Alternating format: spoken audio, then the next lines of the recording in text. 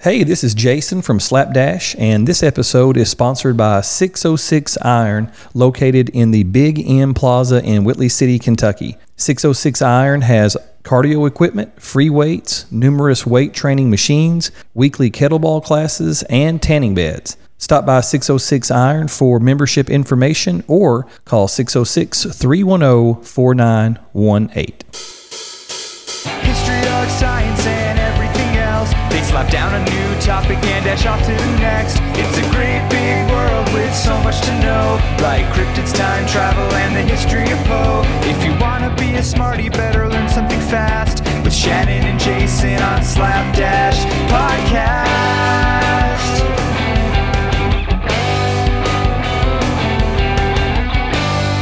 On today's episode, we are discussing the top 10 worst horror movie sequels of all time. Across from me is the director of the award-winning Jason vs. Chucky vs. Godzilla on Mars, as well as the cult classic Happy Birthday, Dracula, Shannon Deaton. Shannon, how are you, sir? I'm doing well, and I have a movie idea for you. All right. It's going to be a sequel. Is this official, like an official pitch right here? Yeah, it might as well be. Right. They're all official pitches at this point. So it involves two podcasters. Okay. Right? I like where you're going. You like this so far? Okay. It takes place at Cumberland Falls. Okay. All right. And somewhere I think the Wolfman gets involved. Dracula is got to be in there. And just for the sake of it, we're going to have a twisted ending where you end up being the killer. Okay. Where do I sign? Well, I'm glad you asked. Got a contract ready to roll?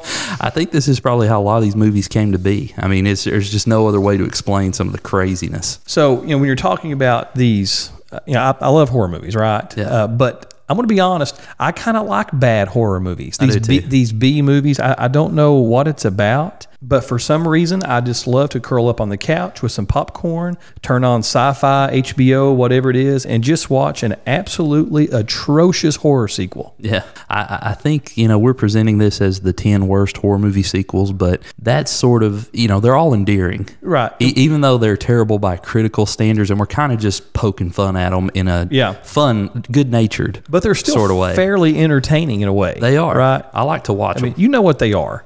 You know what you're getting into. If we're talking about a leprechaun in Part 27 and we're in space, I mean, you know what you're getting, all right? This is not Academy Award winning material. Yeah, this is not Hitchcock stuff. We're talking about here. But I do like it. So what we've done here is we selected 10 of the worst horror sequels of all time. But which one is the worst? So Shannon, tell us about the metric that we used to determine our final rankings. Sure.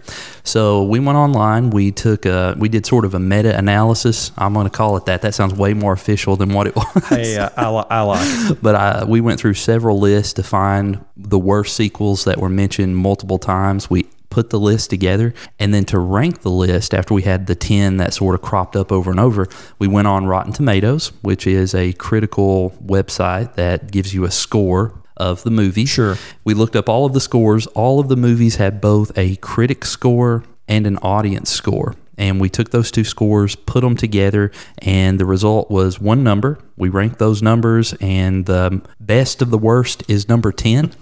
The worst of the worst is number 1. The worst horror sequel. So we're going to get to that, right? Yeah. But I think first we're going to start with number 10. We are. Which is the best of the worst. The best of the worst. The best of the worst. It's still bad, but it's the best of the worst on the list. It's just gooder than the rest, as they say. It's gooder right? than the rest. All right. So who do we have here at 10? Number 10 is Halloween 3 Season of the Witch, and it received a 41 critic score and a 27 audience score. So the critics liked this one a little bit better than the audience did, and I can see why. I'm a big fan of Michael Myers. I love the entire franchise. This one stood out to me because most notably, Michael Myers is not in it. Who is Michael Myers, right? We've talked about this one before. It was envisioned as an episodic version of Halloween. They thought Michael is dead. We killed him in part 2, so let's come back with part 3. And every year henceforth, we're just going to rake in the millions by producing these Halloween-themed anthology-type episodes. And people hated it. I mean, the critics thought it was okay. Well, okay's a stretch. Right. 41 out of 100 is what they thought. The audience, you and I, Jason, 27 out of 100.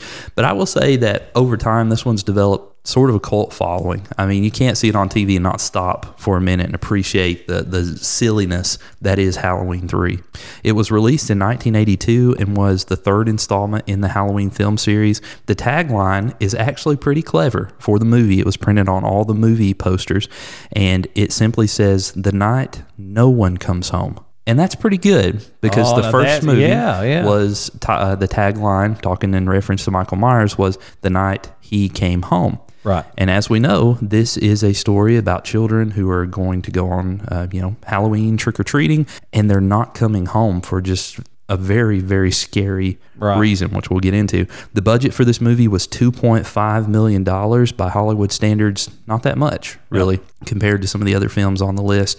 And it returned an estimated $14.4 million. So, in general, it was a success as far as a moneymaker goes, but not too much. The plot is that Dr. Chalice and Ellie, the daughter of a murder victim, uncover a terrible plot by a madman to mass murder children on Halloween using an ancient Celtic ritual. The ritual involves a boulder stolen from Stonehenge, the use of silver shamrock masks, and a triggering device contained in a television commercial. Those are that's quite the list of items there. Sounds like somebody just threw some ideas on the table and said, all right, guys, gather around here. We've got Stonehenge, we've got masks, we've got a jingle, and let's put all this together and let's make the follow-up to Halloween 2. It's bound to be a good idea, and just for giggles, let's not put Michael Myers in it. Let's see how we can do. Sort of pull the rug out from the viewers, right? Here's $2.5 million. Let's have at it. Here's a few interesting facts about the movie. Season of the Witch tried something bold. I mean, this was one of the first times that you had an iconic character, and everyone wanted to see that character again, and he didn't come back. So they tried something, and it failed. That same year, Jason, the Friday the 13th franchise went with a 3D gimmick and scored big at the box office, proving that audiences just kind of want more of the same. You know, it was Jason Voorhees in 3D. You know what you're getting, right? you know what you're up to there. One of the lead writers, Nigel Neal, had his name removed from the project because he didn't like the rewrites by John Carpenter and Tommy Lee Wallace. They sort of upped the violence in the story, and he, sir, was no fan of violence, though he was, to be fair, writing a scary movie. I mean, I don't know what he expected from Halloween 3's Season of the Witch. No one comes home. That's right. Something surely, bad is going to happen in this movie. Something's up. You think he would have known that? The Silver Shamrock jingle, and you and I have talked about this. Oh, it's awesome. Is just the tune of London Bridge, and it's sped up. Deborah Hill, one of the writers for the movie, said, "We're going to make the theme use London Bridge so we don't have to worry about copyright." And that's the thing that stands out to me most about this movie. There's a television commercial that's supposed to activate these masks that all the children wear. And on Halloween, when that jingle goes off, it basically kills all the kids. Yeah. And that's terrible to say. I hate saying that. It just makes me feel bad. It sort of turns their head into like insects. Snakes and insects. Mush and stuff. Yeah, it's awful. It's kind of disgusting a little bit. But the jingle just goes, "Happy, happy Halloween, Halloween, Halloween, happy, happy Halloween, Silver Shamrock." Oh, yeah. And boom. It just kills people. And even the beginning of it, it's some kind of a weird sound, like a do do do do do do do. You know, what I'm revs up a little bit. Even that kind of is creepy somehow, but it's really catchy. Yeah. So yeah, when I think Halloween 3, I always think of Silver Shamrock, and just always will. The movie was so bad that you're supposed to say, well, how bad was it? Well, tell me, Shannon, how bad was Halloween 3? Jason, the movie was so bad that the New York Times said, quote, "Halloween 3 manages the not easy feat of being anti-children, anti-capitalism, anti-television, and anti-Irish all at the same time." Wow. Is that all? Oh, well, anti-Michael Myers apparently as well. But that's number 10. It's the best of the worst. So it's all downhill from here, buddy. Man. So I think you actually have number 9 that you've researched. So what is just a little bit worse? Yeah, what's a little bit worse than Halloween 3? Well, if you want to talk just a little bit worse, but not the worst of the worst, we're talking about Child's Play 3. And there must be something about the third part to movies that make them the worst. This one kind of surprised me. It had a critic score of 29, which is notably much lower than Halloween 3 at 41. And it had an audience score of 33, which is just a tick above what Halloween 3 was able to perform. But I was surprised by this one because in addition addition to this movie, I've also seen Bride of Chucky and Seed of Chucky. And it was kind of surprising to me that when we looked at these lists, That was the one? that was the one. And I had to go on Rotten Tomatoes just to confirm. I said, there's no way that this movie is worse than like Seed of Chucky. That's like part 5 or something. And yeah, lo and behold, this is the lowest scored Child's Play movie in the whole Child's Play universe. Wow. Yeah. So Child's Play 3 was released in 1991 and was the third installment in the Child's Play franchise. The tagline for the movie is, "There comes a time to put away childhood things, but some things just won't stay put." Dum, dum, dum. Sounds like a Goosebumps. Yeah, it does, A right? little bit, yeah, reading the back of a Goosebumps book. The budget for Child's Play 3 was $13 million, and it returned $20.5 million, which I think, at the end of the day, I'm like, man, I made $7 million off of this film. That's a lot of money. Good news for me if I'm a filmmaker. Sure. But in Hollywood, apparently that's not like a big return on investment, and another movie was not made until 1998, which was like 7 years later when they made Bride of Chucky. So it took a little while to convince them to come back around to it. The plot is that the movie picks up 1 year after the events of the second movie, where the killer doll Chucky was killed in a factory fire. The doll's manufacturer is remaking the Good Guy doll toys with the old, still haunted materials. And Still doing it. just whatever. This resurrects Chucky, who goes after Andy, his former owner, who now attends military school. So if I remember this one correctly, at the beginning, they're showing this factory sort of coming back online, and they're like pouring in the plastic into this big melter sort of thing. This is why all the credits are going. It's like executive producer, whoever. Yeah. And it's showing like this plastic going down and getting melted and remolded into the Chucky doll. And somewhere in there, you start seeing like drops of blood start trickling in, because they're recycling all of these materials from the factory fire from where Chucky was burned up in the second one. And he comes back as a brand new doll, but he's still possessed by the serial killer, Charles Lee Ray, Right. which is how the movie kicked off, and that's what it's all about.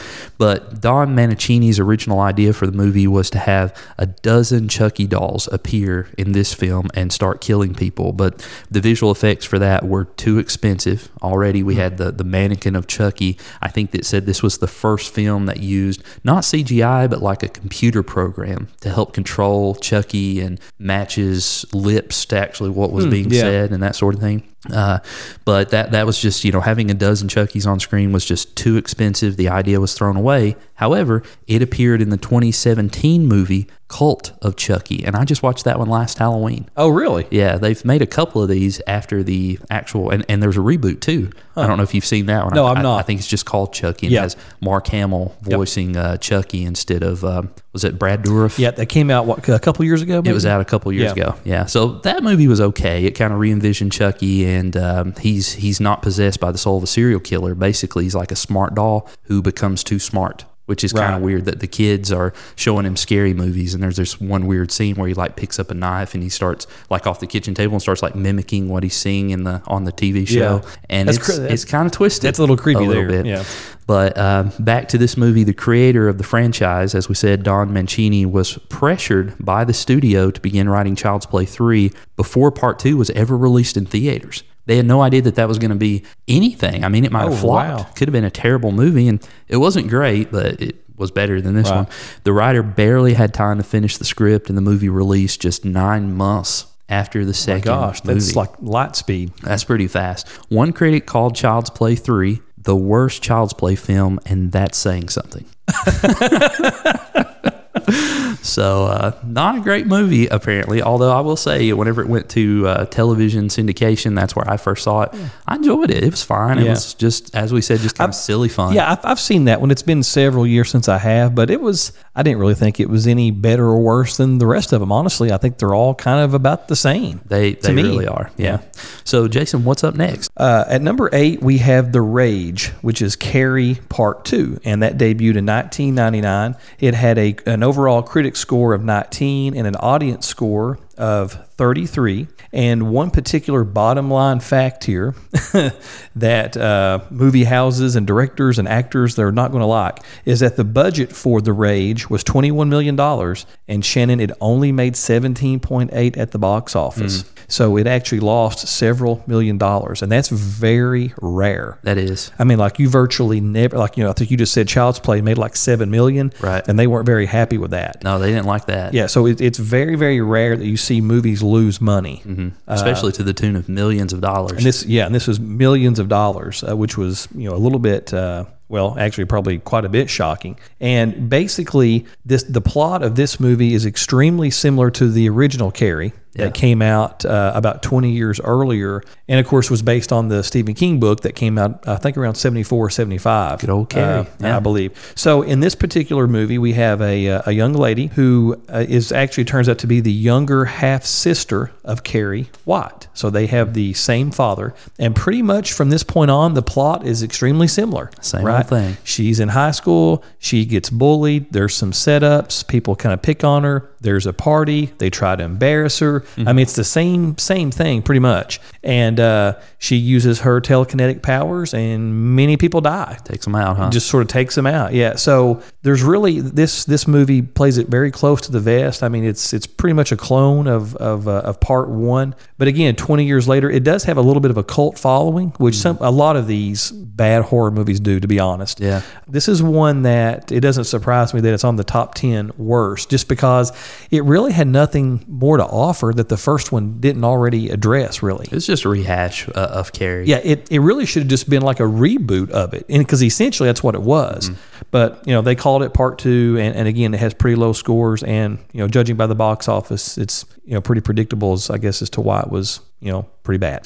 Something they did with this movie that is weird is that they didn't just call it Carrie 2 The Rage. They called it The Rage. They flipped Carrie it. 2. Yeah. And I know why they did that, but it's still weird and it reads really awkward. Yeah. And, they couldn't call it Carrie 2 because it's not about Carrie. It's not about Carrie White anyway, right? No, right? It's about her. Yeah. What'd you say? Her half sister. Her younger half sister. Yeah. Yeah. So they wanted to cash in on the Carrie name, but they didn't have Carrie proper in the movie, which kind of boggles my mind because all these other franchises were able to bring back the main characters in some way.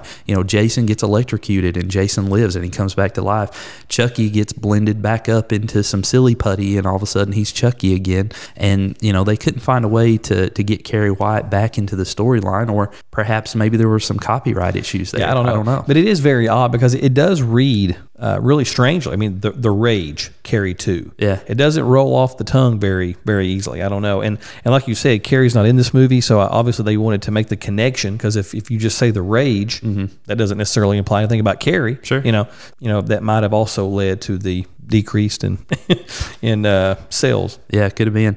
So, Jason, what's just a little bit worse than The Rage Carrie Part 2? I would say probably number 7, whatever that is. Number 7, which is Saw 3D. And it's as terrible as it sounds like it should be. It was given a 10 by critics, which is a really low score out of 100 on Rotten Tomatoes. It got a 42 from the audience. They liked it a little bit better, but the critics just hammered this thing. It was just awful. Saw 3D, also known as Saw the Final Chapter, and this is what Friday the 13th tried to do with their part 4, right? Say it's the final chapter, and then it's not. But Saw the Final Chapter was released in 2010 and was the 7th installment in the Saw franchise. The tagline for the film read, "The time has come for all to experience the last act of a legend. Will you survive until the end?" And this is kind of weird because it says, "Will you survive?" It's kind of putting the focus on the audience. And I think it was clever in this way because it was a 3D movie.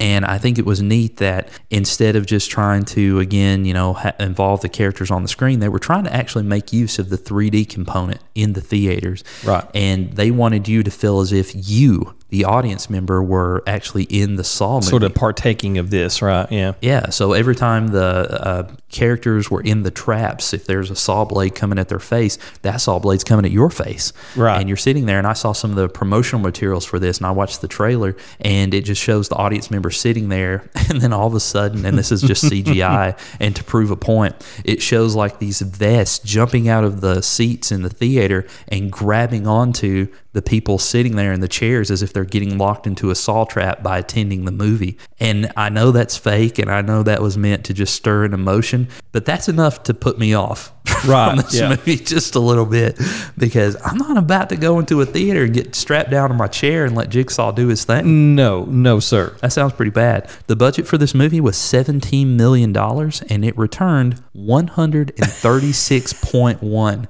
million. Those folks should have made The Rage, Carrie 2. They should have. So the plot is, as a battle rages over Jigsaw's terrible legacy, survivors seek support from a fellow survivor and self-help guru who has a dark secret of his own. Meanwhile, a crooked cop seeks revenge against Jigsaw's wife, and an author who has his own story. And that's kind of the setup here. But the intention from the beginning of this movie really was to put the audience members into the Jigsaw chair and to let them feel as if they were part of the movie. But here's a few things that happened when the movie was released in theaters. And I found this one just terrifying. In a Massachusetts theater, Saw 3D was accidentally shown to a group of children instead of Megamind, which released in the same year. That's crazy. That would be, I mean, like, how long did that go before some? I mean, surely the crying children after 3 minutes would I wasn't able to find out. In the dark side of my mind, I imagine that these were kids on a field trip and the teachers were out getting popcorn somewhere and the kids were just sitting there. I'm sure that's not how it happened. I did look around to see if I could figure it out. Nobody seemed to have a straight answer on the sources I checked about whether the kids sat there for the entire 2-hour whatever runtime. I bet that was, like the whole time they're seeing all the blood fly and all the body parts. They're like, where did this cartoon come into play at? I thought Will Ferrell was in this movie. What's going on? Who's this guy? Ooh, it's a funny clown guy on a. Oh my God! I bet that took a significant amount of explanation going on. I'm certain there were some agreements signed thereafter by the school board. But Tobin Bell, the actor who plays Jigsaw, actually only has 3 minutes of screen time in the entire film. So he didn't appear very much. The film was so gory and gruesome that it had to be submitted 6 times to the Motion Picture Association to obtain an R rating and avoid the NC-17. Really? Yeah, this all the Saw movies are pretty bad, aren't they? I mean, just blood-wise and gore-wise. In this one, over 25 gallons of fake blood was used in the film, more than 2.5 times the amount used in Saw 2, which was a really bloody, crazy movie. One critic remarked of Saw 3D that this series never cared for filmmaking. It never cared for human life. Now, it doesn't even care for its audience or itself. People be hating, man. I mean, the whole time you're talking, I can just imagine these kids being marched in, and they all have their kids meal and they have their little their Megamind toy. They have that and like their 6-pack of gummy bears and 2 handfuls of popcorn, and then all of a sudden that bad boy pops on. Oh man, good night. That is crazy. It's just like, let's play a little game. And they're like, ooh, a little game. Yes, where's Megamind? Let's play a little game. And then it's just all downhill from there. I bet 20 years later, they're like rocking in a corner in the fetal position. Just, deep seated problems. Just watching reruns of The Rage, Carrie Part 2, just to calm them down a little bit. So that's number 7. Jason, what's worse than Saw 3D? We have Jason X, which came out in 2001, and of course this is Jason Part 10. And honestly, Shannon, I think, just my personal opinion, I think Jason Takes Manhattan was actually worse than this. I'm going to agree with you. Was that Part 8? That was Part 8, yeah. Okay. All right. So again, just my opinion, I think Jason Takes Manhattan actually sounds a little crazier to me, and I think it's a worse movie. But Jason X, Jason Part 10, came out in 2001, and Jason X shows the world what happens when Jason visits outer space. Because the world needs to know. Well, he shows them. Guess what? What happens? He kills people. Oh, really? Because that's what Jason does. That surprises me. I thought he was going to be like a diplomat. No. Sort of like, founding the whole Star Trek Enterprise thing. that would be cool. That'd be a pretty interesting takeoff on that. Be a little different. Pretty balanced overall scores. The critics gave this movie a 20, and the audience gave it a 25. Okay, so pretty close. So pretty balanced. So the plot of the movie is that Jason has been captured by the government and locked up at the Camp Crystal Lake Research Facility.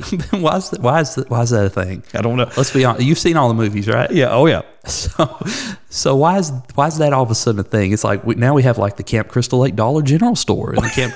It's like, well, how do we suddenly have a research facility? This was just a camp in the backwoods somewhere. I guess they're scared to move him anywhere, so they're just going to build it around him, right? Around the lake, I guess, yeah. All and right. so they have him locked up, and of course they sentence him to death, and they try to kill him, I think, like 15 times by various forms. Nothing happens. He's still alive. Yeah. So then they're like, okay, he's way too valuable to kill because he has some kind of like, regenerative type of properties. He's and an X-Man. He's That's what he pretty is. much. He's a mutant. Yeah. Yeah. And so we can't kill him, right? So let's just sort of keep him alive.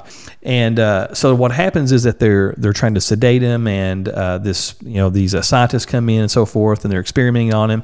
All of a sudden, hey, Jason wakes up, right? And it's bad news because Jason's going to kill. Jason's going to do what Jason's going to do. Jason.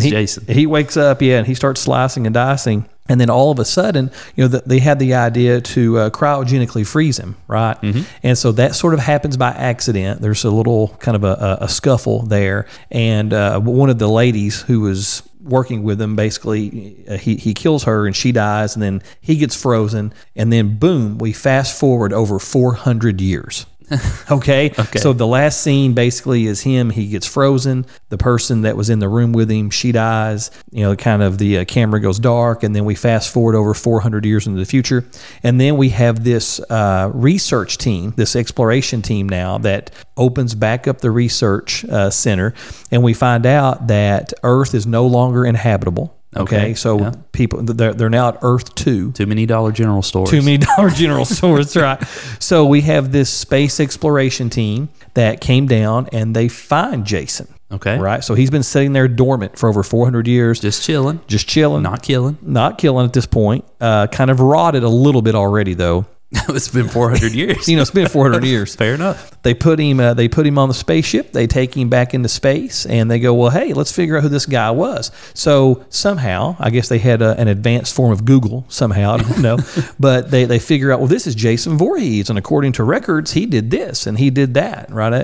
And so they start trying to sort of piece him back together a little bit. So they had this super like nanotechnology type stuff. And as fate would have it, this technology basically rebuilds Jason, and half of him is now still. Okay. So before, now he's like, they couldn't chop his head, they couldn't slice him in the face, they couldn't kill him with toxic waste from the sewers of Manhattan. No. But now they reinforce him with steel. But now they reinforce him. Okay. So he's basically like Jason mixed with like RoboCop. According to the action figure, that version of Jason is called Uber Jason. Uber Jason. I saw that on an action figure. Well, it was Uber Jason because he looks like, you can tell he's Jason, but he is a very souped up version of Jason, right? Even his machete is sort of space age. He's like a space machete. Yeah. It's a space-shety. Let's cut the episode right there. That's the end of this. So Jason's wielding the space-shety. All right. And so he freaks out, right? It's basically Camp Crystal Lake. Everybody in every room and every control room in the hallway, he goes about killing them all. And that's pretty much Jason X. That's how it goes, huh? Yep.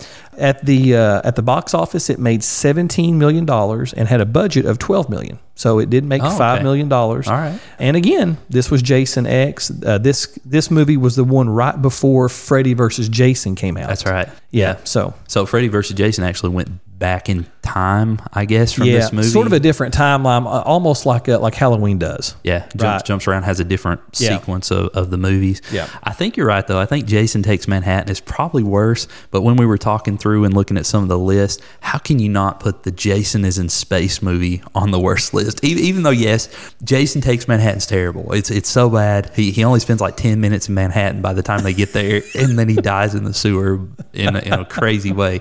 But I mean, Jason Goes to the City or Jason Goes to Space? I mean, which one's going on the worst list just in title alone? Space. Yeah, got to be Space. That's right. So, Jason, what's worse than Jason Goes to Space? Well, we actually have number 5, which is Silent Night, Deadly Night, Part 2 that debuted in 1987. The scores were 14 and 29. So the actual critics scores 14. Audience was 29. So audience liked it, pretty much doubly as well. Doubly as well. That's right. Okay. The budget for the movie was $100,000. That's nothing. I mean, that's something, but that's not nearly what these other movies When are we're looking at at these numbers, that really shocked me. So $100,000, and it made $154,000. That sounds like some kind of like a property deal or something. I mean, it was just like those numbers actually make sense to me. You know what I mean? So they're within the realm of, okay, I understand this. Yeah, cost $100,000 to make. They made $154,000. Was this like a direct-to-video sequel? I wonder. I don't know. Surely. Okay. But it was in 1987, and the movie focuses on a young man named Ricky who escapes from a mental institution and kills a man in order to steal a Salvation Army Santa suit. Then, of course, he goes on and he kills many more people. Shannon, and again, this is an absolutely horrible movie. Okay, It's a horrible movie, but it has an absolute classic line. Yeah, classic line. Let's talk about that classic line. This shows up on so many lists of just bad quotes. So I think that you might be able to help us with that soundbite. You want to hear it? I want to hear it. Here we go.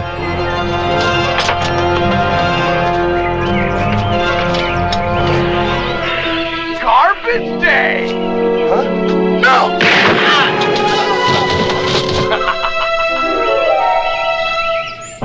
All right, Jason, tell us what just happened there. I don't know.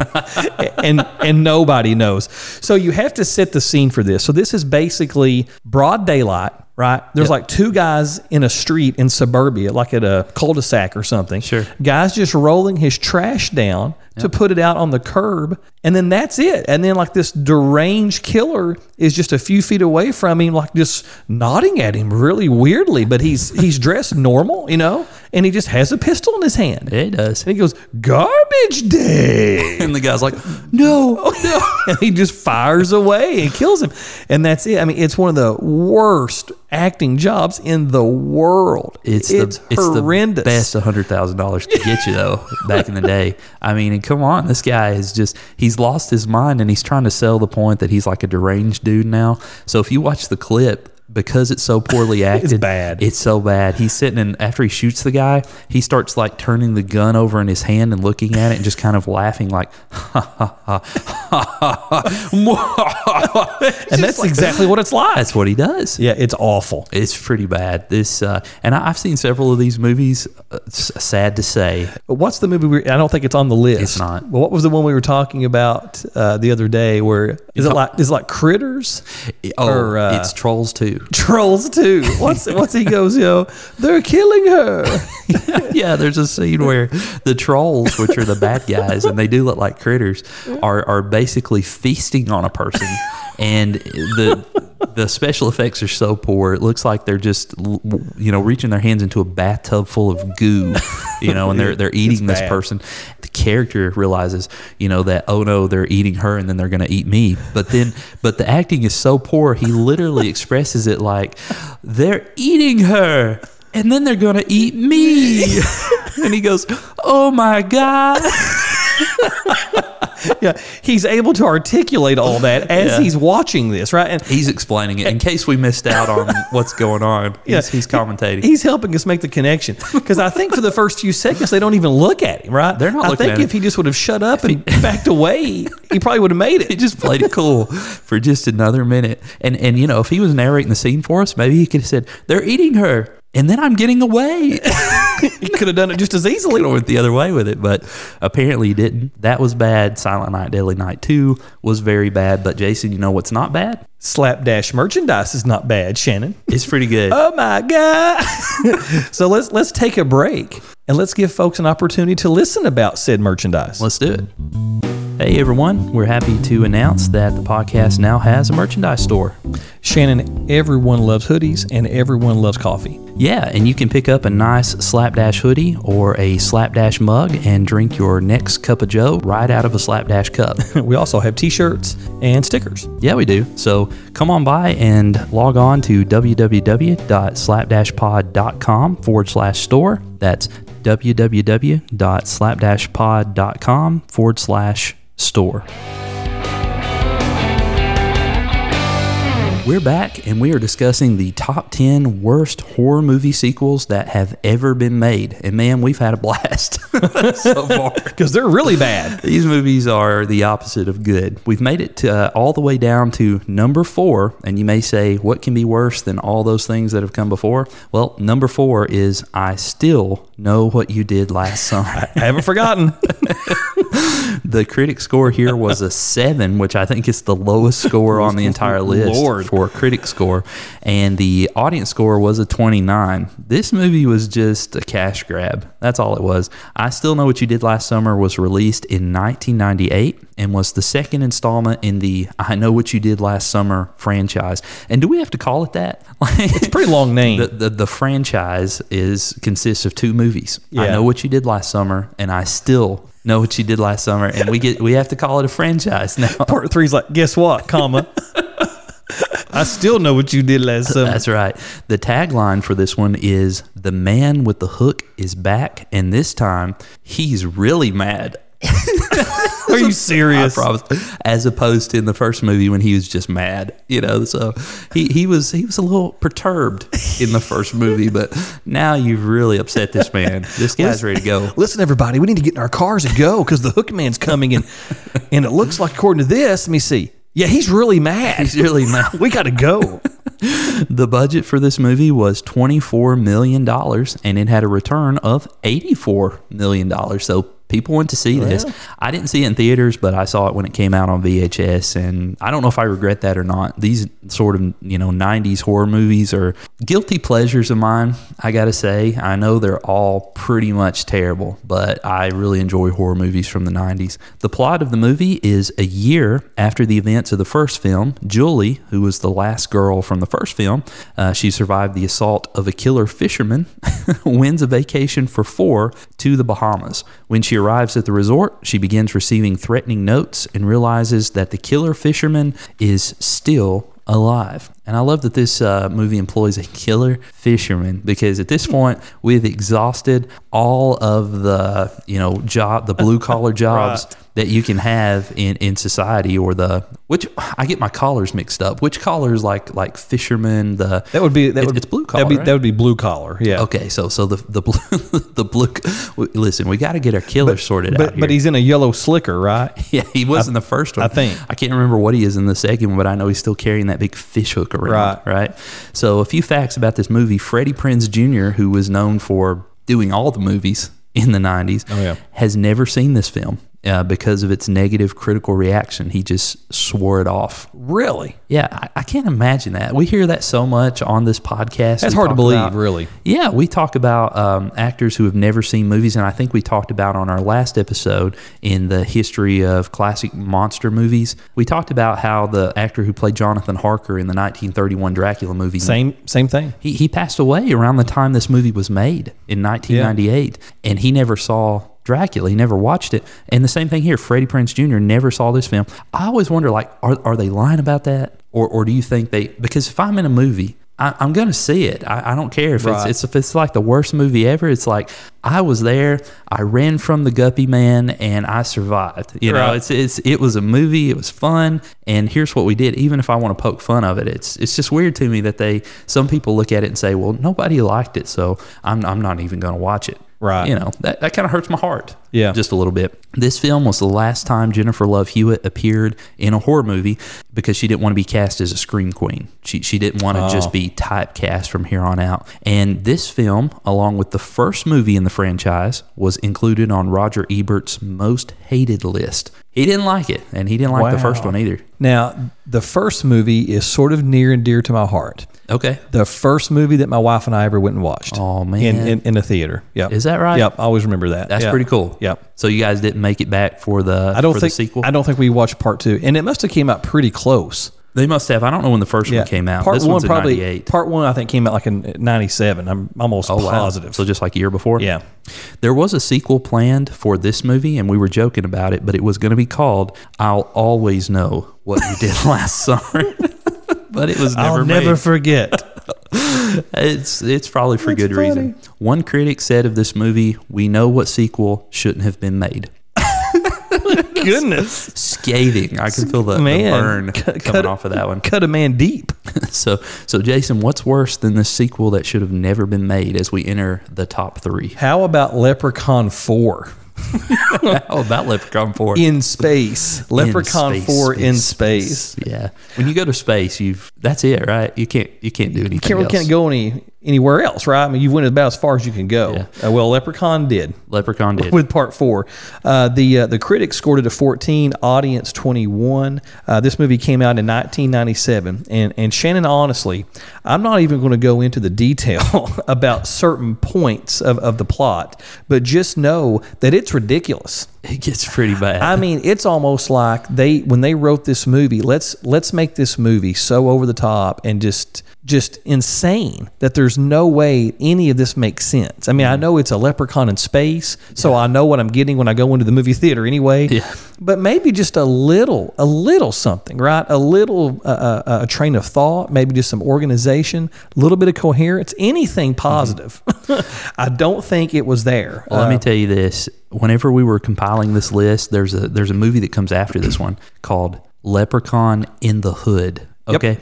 And I doubted myself. I said, there is no way that Leprechaun in Space can be worse than a movie called Leprechaun in the Hood. And I checked the critic score. Sure enough, this movie is worse, according to critics and audiences. Well, I can believe it because can you attest to that? We watched the trailer just a few minutes ago before I'm still confused. I don't know what we watched before we started this podcast, and I mean, my goodness, it looks like it was made by a second grader. I mean, it's awful, and I don't mean the movie. I mean, even the trailer does. It's just really, really bad. The first couple Leprechaun movies to me were pretty entertaining. I kind of like the one where he's locked up in the crate, right? Yep. And the first one has Jennifer Aniston in it. Honestly, and that's a big selling point because she wasn't like the famous Jennifer Aniston back then, but now if you go back and you try to buy that movie, the box art has her like 3/4 the size of the box. Jennifer Aniston. Yeah. Right? Yeah. And then down here in the corner is the Leprechaun. Starring Jennifer Aniston, Leprechaun. The fact that this movie comes in at number 3 is really concerning to me because this means that there are 2 other movies worse that we still have to discuss that are worse. Yeah. But I'm not joking. Leprechaun 4 is just horrendous. I would not recommend this. Don't waste 30 seconds of your time. Yeah. You can watch part 1. Yeah, sure. You can watch part 2. Mm-hmm. I've not really seen anything. I know one of them, he's in Las Vegas. That may be 3. Oh, okay. Yeah. I think that's part 3. Right. I've actually seen that one. And that one, it goes off the rails, but even that has maybe a few redeeming qualities. Uh-huh. But that's all. That's it. No. So he goes like from the countryside to Vegas to outer space. Yeah. And there's no explanation how that occurs. He comes back for the hood. Yes, apparently. Yeah. He returns back. Yeah. So, Leprechaun 4, absolutely horrible. In my opinion, the worst on our list, even though it comes in at number 3. And they're like on a ship, and they're space marines, and they're chasing him around. There's a lightsaber at some point. He has that for a few moments. He sure does. And he uses it. And I like how in the trailer the commentator tries to take it so seriously. Like, you know the deep voice 90s horror movie guy. He's back in a world where the leprechaun is in space. And then it just goes on. He's like, he's looking for romance and excitement and murder. And he goes, Leprechaun 4. Yeah. How did that feel, soldier boy? Or whatever. They're He's just cutting them up. These stand-up routines from the Leprechaun. It's so bad. Yeah, do yourself a favor and avoid the movie, but do read the plot synopsis. We'll skip it, but you need to go give it a read. Yeah, it's quite the synopsis. So, Jason, what's worse than Leprechaun 4? Because apparently there are 2 movies that are worse. Really nothing, all right? So I'm going to have to go back and look at the data on this because there is nothing worse than Leprechaun 4. Sure. But according to this, there might be. So number 2, we have Book of Shadows, which is the Blair Witch 2 follow-up. Okay. Critic score was a 14. Audience was 18. Pretty low. Yeah. This movie came out in 2000, just over a year after the Blair Witch Project debuted in 1999.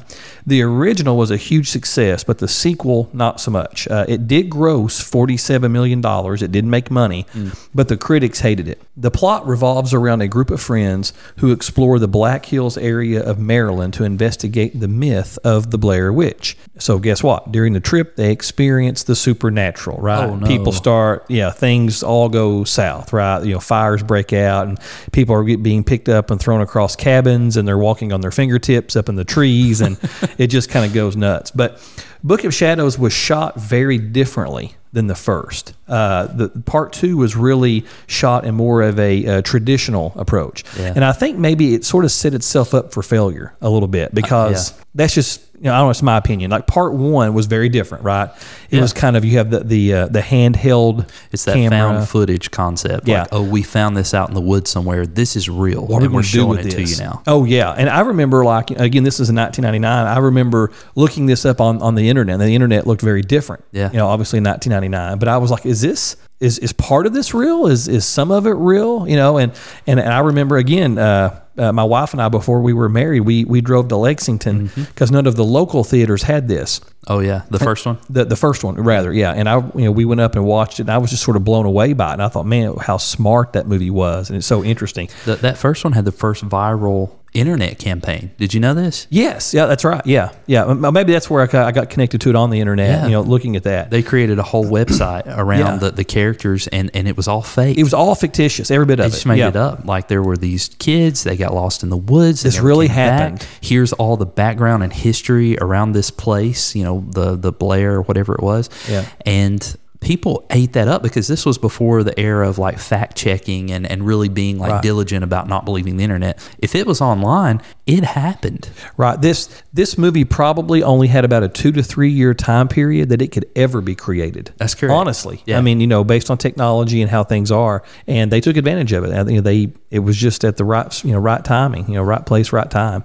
But I think that's part of the reason why Book of Shadows, part 2 of it, was sort of negatively viewed, is because where part 1 was so different, part 2 was so typical. Yeah. It was so traditional. And it didn't really have necessarily a great plot. It didn't necessarily have great special effects. And so I think when people went in to watch that movie, I know I did, I was thinking, okay, I'm going to get something along the same lines as this. Mm-hmm. And they do have a few scenes where you're looking at security camera films or things like that. But it's definitely nowhere near as creative or as effective as the first one. I haven't seen this one. I saw the first one and I knew about the second one. And I know the first one was based on the premise that they went to this cabin and found this footage and brought it back and sent it to Hollywood and said, you have to release this. Right. That was the whole gimmick, Oh, right? yeah. And everybody believed it, my wife included. Yep. I won't call her out here too much, but she found that out much later in life. Oh, that wasn't real. Well, I mean, that's what got me. I think it hooked a lot of I think people. this may be partially real to some degree, Yeah. and that's why I went and watched it. Well, when I heard about the sequel, I thought, well, what did they do? They just ran back in that cabin. Hey, we found a sequel in here, guys. They brought that back. Here's another DVD. Let's go back to the cabin and see what else we can find in there. Oh, it's Jason X. Finding all the money movies. But that's what I imagine. I've not seen the movie, and I don't know that I regret that. That's probably one of the early 2000s movies I didn't have a big interest in. It's okay. I mean, I wouldn't even say it's bad necessarily, honestly, because it kind of shocked me that it was ranked so low. But it's okay. It's definitely not the first, but Sure. it's all right. So, Jason, there is one movie that ranked lower than everything else on this list, and it is our number 1 top worst horror movie sequel of all time. Let's hear it. It is The Exorcist II: The Heretic. Okay. Have you heard of this one? I have, and I have watched it, but it's been many years, so I've kind of forgotten. It's been a while. So the critic score for this one was a 15, and something that happens very rarely, happened a couple times on this list, but the audience score was lower at a 13. Huh. I'm not surprised by that because I know the audience reaction to this one was so negative. I mean, they just blasted this movie because they'd seen the first one and they were fans of what happened in the first one. And when I think about the first one, I imagine the light post and the priest standing by the light post, staring up at the house into the window. And a lot of the movie revolves around that house setting. This one takes everything that was good about the movie, the atmosphere, the setting, it throws it out the window and tries to do something new, and it just falls flat. And I'm not, against movies, especially sequels, trying to take risks and be bold and do something a little bit different. But this one, man, it just did not feel like the original movie. But The Exorcist II was released in 1977. It is the second installment in the Exorcist franchise. The tagline simply reads, "It's 4 years later. What does she remember?" So this is, this is the, of course, they're referring to Reagan, played by Linda Blair from the first movie.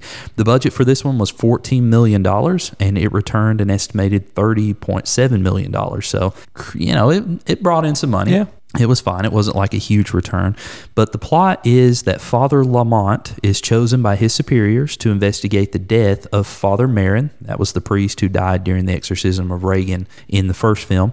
Lamont finds Reagan under the psychiatric care of a doctor, and by hypnotizing Reagan, he is able to learn that Father Merrin exorcised the same demon from a boy in Africa. Father Lamont travels to Africa in search of the boy, and they just leave the entire setting of the first movie behind. Right. And if you watch the trailer for this movie, it doesn't look like an Exorcist movie. It doesn't even look like a paranormal movie. It looks like Indiana Jones. That's exactly what I was going to say. I mean, because it does. Yeah. You see people sitting around in the dirt in the desert almost. Yep. It's just really sort of like bizarre. looking for artifacts. That's how it feels. Yeah. There's some tribal references, and it doesn't feel, I mean, in its own right, it could have been its own movie. I mean, the special effects were arguably maybe better. I don't know if I want to say better, but they were more advanced, certainly. I don't think they look better, and I don't think they contributed to like a creepiness or anything. It's just when you see the trailer or you see the movie, they did some things, and it looked okay, But of course, the iconic scenes from the first movie, using those genuine practical effects, the head spinning around, the Reagan crab walking down the stairs. I mean, that stuff just sticks with you. It didn't take such a huge budget in order to pull that off. But a few facts about the film: the original cast of the film were adamantly against a sequel. They didn't want it to happen because this was a cinematic masterpiece. The first movie was. A lot of people regard it as one of the best horror films ever made. Oh, yeah. I think it would make a lot of those lists. It made our list last year for the top 10 most influential horror films. Audiences hated the film so much that on opening night, they had fits in the theater, threw things at the screen, and reportedly participated in riots. Well, I mean, you ever had that kind of reaction? I didn't really like the movie, but I mean, I'm not going to throw the popcorn I just paid $28 for. I mean, I'm not going to riot. It is a movie.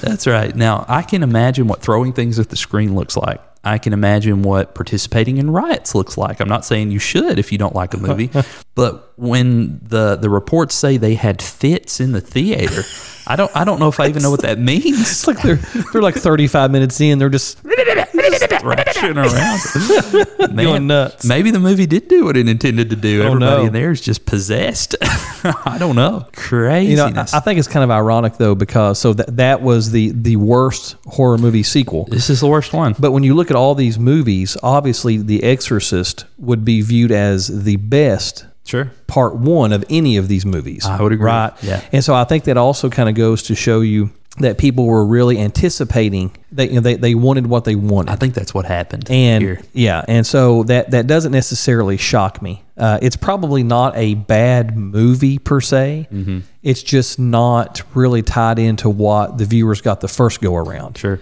And it's just a big letdown. It's like the Star Wars prequels. It doesn't matter what they look like. They're never going to live up to the expectations. Right. People are just going to hate on them because they're not the first thing they saw. They're not the real McCoy, as they say. Reportedly, studio executives were watching a preview of The Exorcist II with a regular audience, and 10 minutes into the film, the audience became upset about the direction of the movie and chased the executives out of the theater. 10 minutes in? I mean, 10... Man. Jason, 10 minutes. Who's watching this? I mean, are these like the Exorcist fan club members or something? I mean, who's that engaged in it? It's a movie. I mean, no matter if it's good or bad or indifferent. I mean, is your natural sort of inclination is to get up and go into fits and chase human beings around because it's so bad? And what are they doing before this? I can just see this audience tapping their fingers. 8 minutes. Where's Reagan? 9 minutes. 9.5 minutes. At 10 minutes, they just stand up with their chainsaws and said, "We're doing this, boys." just chase these guys out into the street. Crazy. We haven't seen a single priest. Yeah, where are the priests at? One critic said, quote, someone could make a slapstick comedy sequel to Saving Private Ryan, and it would be no less faithful to the original than this picture is. That's a pretty strong dig against this movie. And Jason, that concludes our top 10 worst horror movie sequels ever. Did we leave anything off or any final parting words about these movies? Well, always, there could have been maybe some more movies that we could have highlighted or potentially would have made the list. Again, I kind of take up for Jason X. There is no worse movie than Leprechaun 4. I'm still going to maintain that. But I think overall, it's a pretty inclusive list. Sounds good to me. Thanks to all of our listeners. Please subscribe to the podcast, share it with a friend, follow us on Facebook, Twitter, and Instagram with the handle @slapdashpod, and we will catch you in the next episode. In Space, Part 4.